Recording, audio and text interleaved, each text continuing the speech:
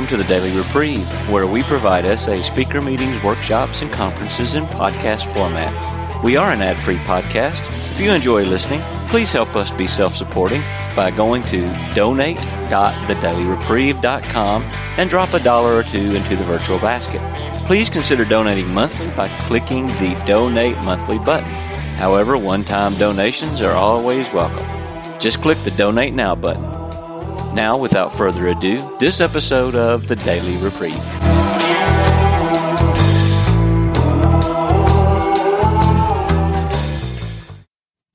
I now see my living amends to my wife and grown children in a new light. It comes from an old spiritual story I love.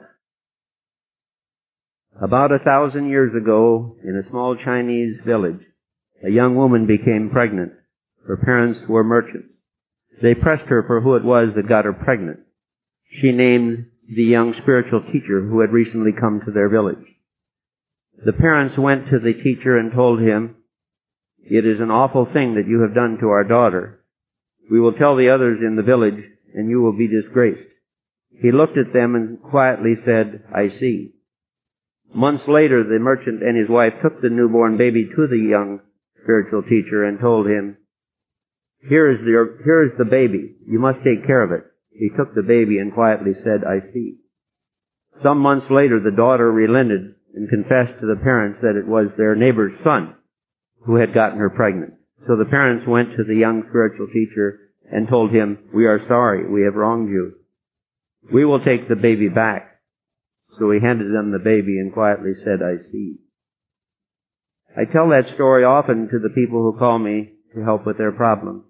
And I say I see a lot in my own life. But recently I urged the sponsee to say I see more frequently.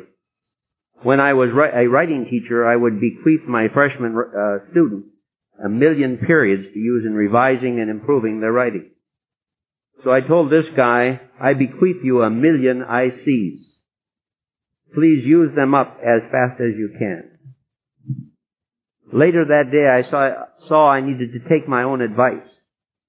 So in my marriage and family life, I will spend the next 10 years, one day at a time, with God's help and your help, using up my 10,000,000 I sees that I bequeath to myself. What's more, I will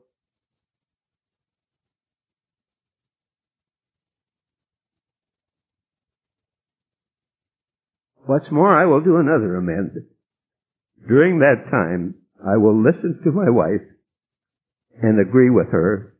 Only in a very rare case will I ever disagree with her. And there will have to be a very clear and urgent present danger before that will happen. What am I trying to be? Some henpecked wonder? No, henpecked husbands say yes out of fear. I'm saying I see and agreeing for a very different reason. First, I owe my wife a lifetime amends.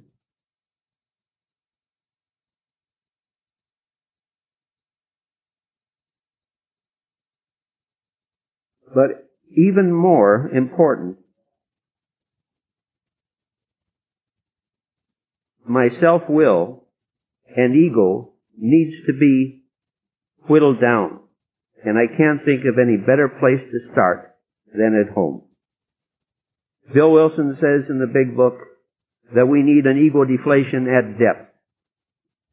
What kind of big ego does it take to be the kind of person to try to steal another man's wife over and over again? And to do that even in the sacredness of another 12-step program. And worst of all, in doing that, to inflict the deepest hurt on my wife that it is possible to inflict in a marriage. So that monstrous big ego obviously needs plenty of deflation. It's like trying to get all the air out of one of those huge rubber tires on a big Caterpillar earth mover. I came to this understanding from the service part of the program. For many years in another 12-step program than this one. I thought service meant working just in the program. Over recent years, I have come to see service in a much wider sense. I spent years listening to the set of 6 tapes of Chuck C. from which a new pair of glasses was taken.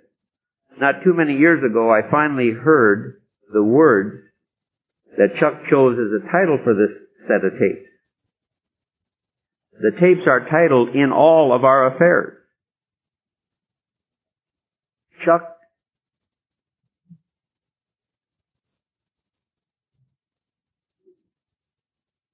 Chuck's point is that we spend our lives in service by practicing these principles in all of our affairs. That means we live this program in our homes, in our families, in our work, and in our community. So service is picking up paper off the counter in the post office and putting it in the wastepaper basket. Service is giving the right of way to someone who wants it badly, when doing so doesn't slow up the people behind us. Service is walking down a narrow aisle in the store so carefully and smoothly that it is easy for anyone to pass us. I see now that when I do service and no one knows of it, it breaks down the ego and lets some air out of that big tire. So service deflates the ego and self-will that got so hyperinflated from all that attention we gave it in our addiction. So I need to make these amends to my wife so quietly and unobtrusively that she doesn't notice what I'm doing. Anytime she gives me credit for something I've done, it doesn't work for me because it doesn't cut down those egos, because Jesse Goodboy has already got credit. I've come to see that living with my sexual addiction is like living with a 300-pound man-eating gorilla. I can be completely safe with that gorilla if I practice this program that in its short form says, I can't, God can, so let Him. All I need is an acute awareness of my powerlessness. The instant the gorilla shows up, I call for help.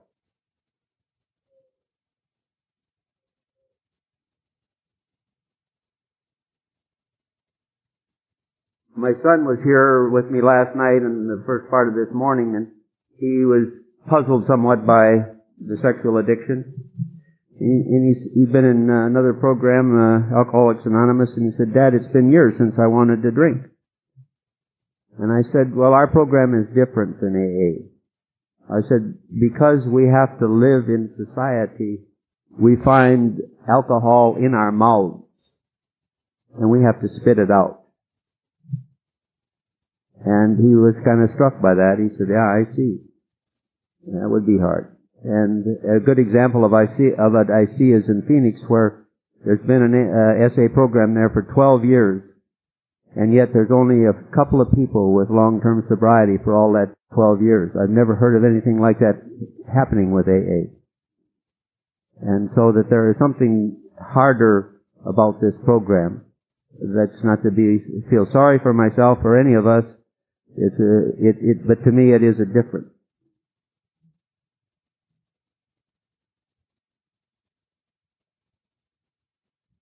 This magical land I'm describing is not some special place that only me or only a few have seen.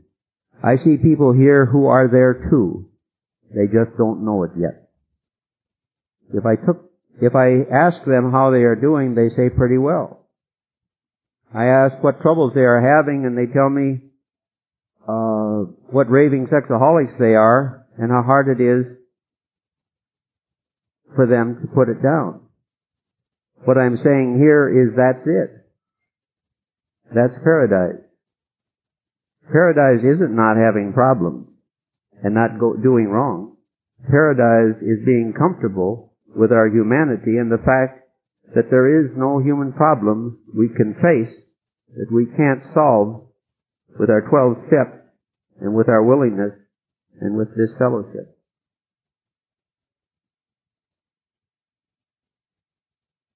all of the great spiritual teachers have been weak and finally got tough, or they finally got to where they didn't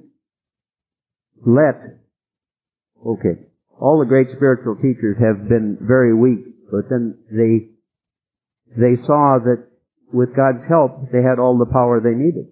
So there isn't anything to me better than that.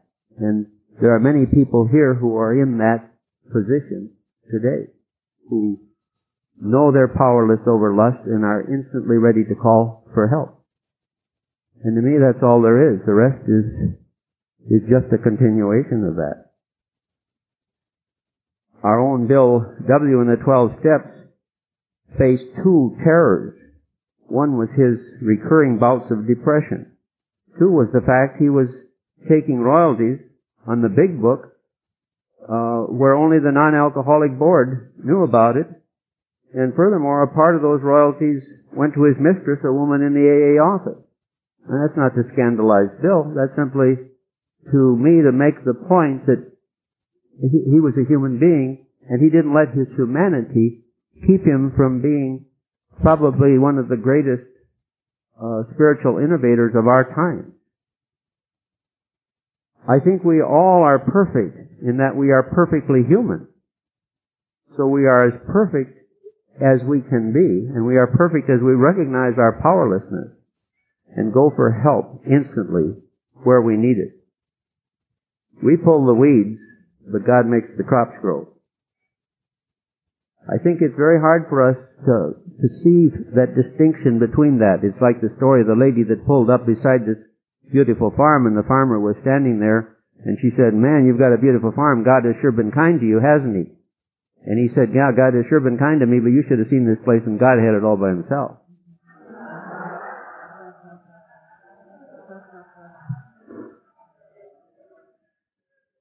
So we can't make the crops grow, but God can't pull the weeds. I see a big group of people in the 12-step programs who I never hear talk about doing any work, where I never hear them talk about God doing any work for them. These people tell about the work they are doing on themselves, but they have very little awareness of the fact that this is a totally spiritual program. And like I say, the shortest form of the 12 steps is I can't, God can, so let him. And yet a bunch of people in this program and in AA and other things are driving people in these 12-step programs nuts, because their talk is almost totally focused on how they are going about doing all of the work, or they and their therapists are doing all the work, and you never hear a single word of God. And people are wondering what they can do about this, and the answer is very simple. The answer is nothing. Because we have to just wait, because our program says we will listen to anybody.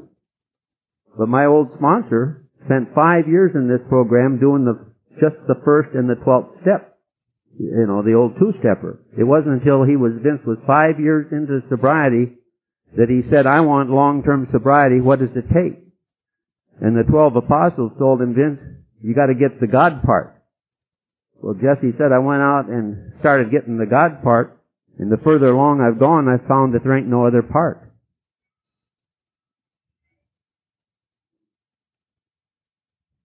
So it's like the woman in the kimono. Two spiritual men were walking down a muddy village in China about 1,000 years ago. And there was a woman in a beautiful kimono obviously wanting to get across to the other side. And so one monk went and picked her up and carried her across the street and set her down on the other side, and they walked on in silence for about an hour. And finally, the second monk said, say about that beautiful woman. We monks aren't supposed to go near beautiful women, say nothing, to pick one up and carry her across the street. And the first monk said, "Are you still carrying her?" He said, "I put her down in the marketplace an hour ago." And to me, that is the other part of this program, is the speed with which we put things down. I had a beautiful chance to practice that day before yesterday when they told me that I had just lost the vision in my left eye. The main vein in the retina clogged, and so the whole artery system blew up, and it's just all red and I can't see anything. And the eye doctor says there's nothing we can do, and he gave me a book on how to see out of one eye. How to live life with just one eye. So, a friend of ours heard about it later on in the evening, the wife of a friend of mine, and she called and said, "How are you doing with this, Jess?" Well, I said, "I'm studying that book." And she said, "Well, that's kind of what I expect of you." And to me, it is that thing that we learn here, which is, yeah, we can come here and whine a lot, but people get tired of it awful quick. And all we're perpetuating for the problem for is primarily ourselves. And so to me, we have to be able to put these things down. That doesn't mean we can't take action. I got a second opinion the next morning, and the guy said there might be some things that can be done. So we need to wait a few weeks, and it could heal itself. But until the swelling goes down. So I have to do what I have to do as fast as I can and then put it down and not upset. Because of the consequences of heart surgery some time ago, I'm not able to look at you and talk. I have to write things out, and I know that's awkward. It's awkward for me, and I'm sure it's somewhat awkward for you, but that's the best way I can do it. And I don't know whether what I've had to say makes much sense to you, but it sure has been a big help to me, and I appreciate the chance that you've given me of putting it out there. And I want to say that I can more than ever before say that I now love you all, because I know who you are, even if you don't. So thank you very much. I love you. Goodbye.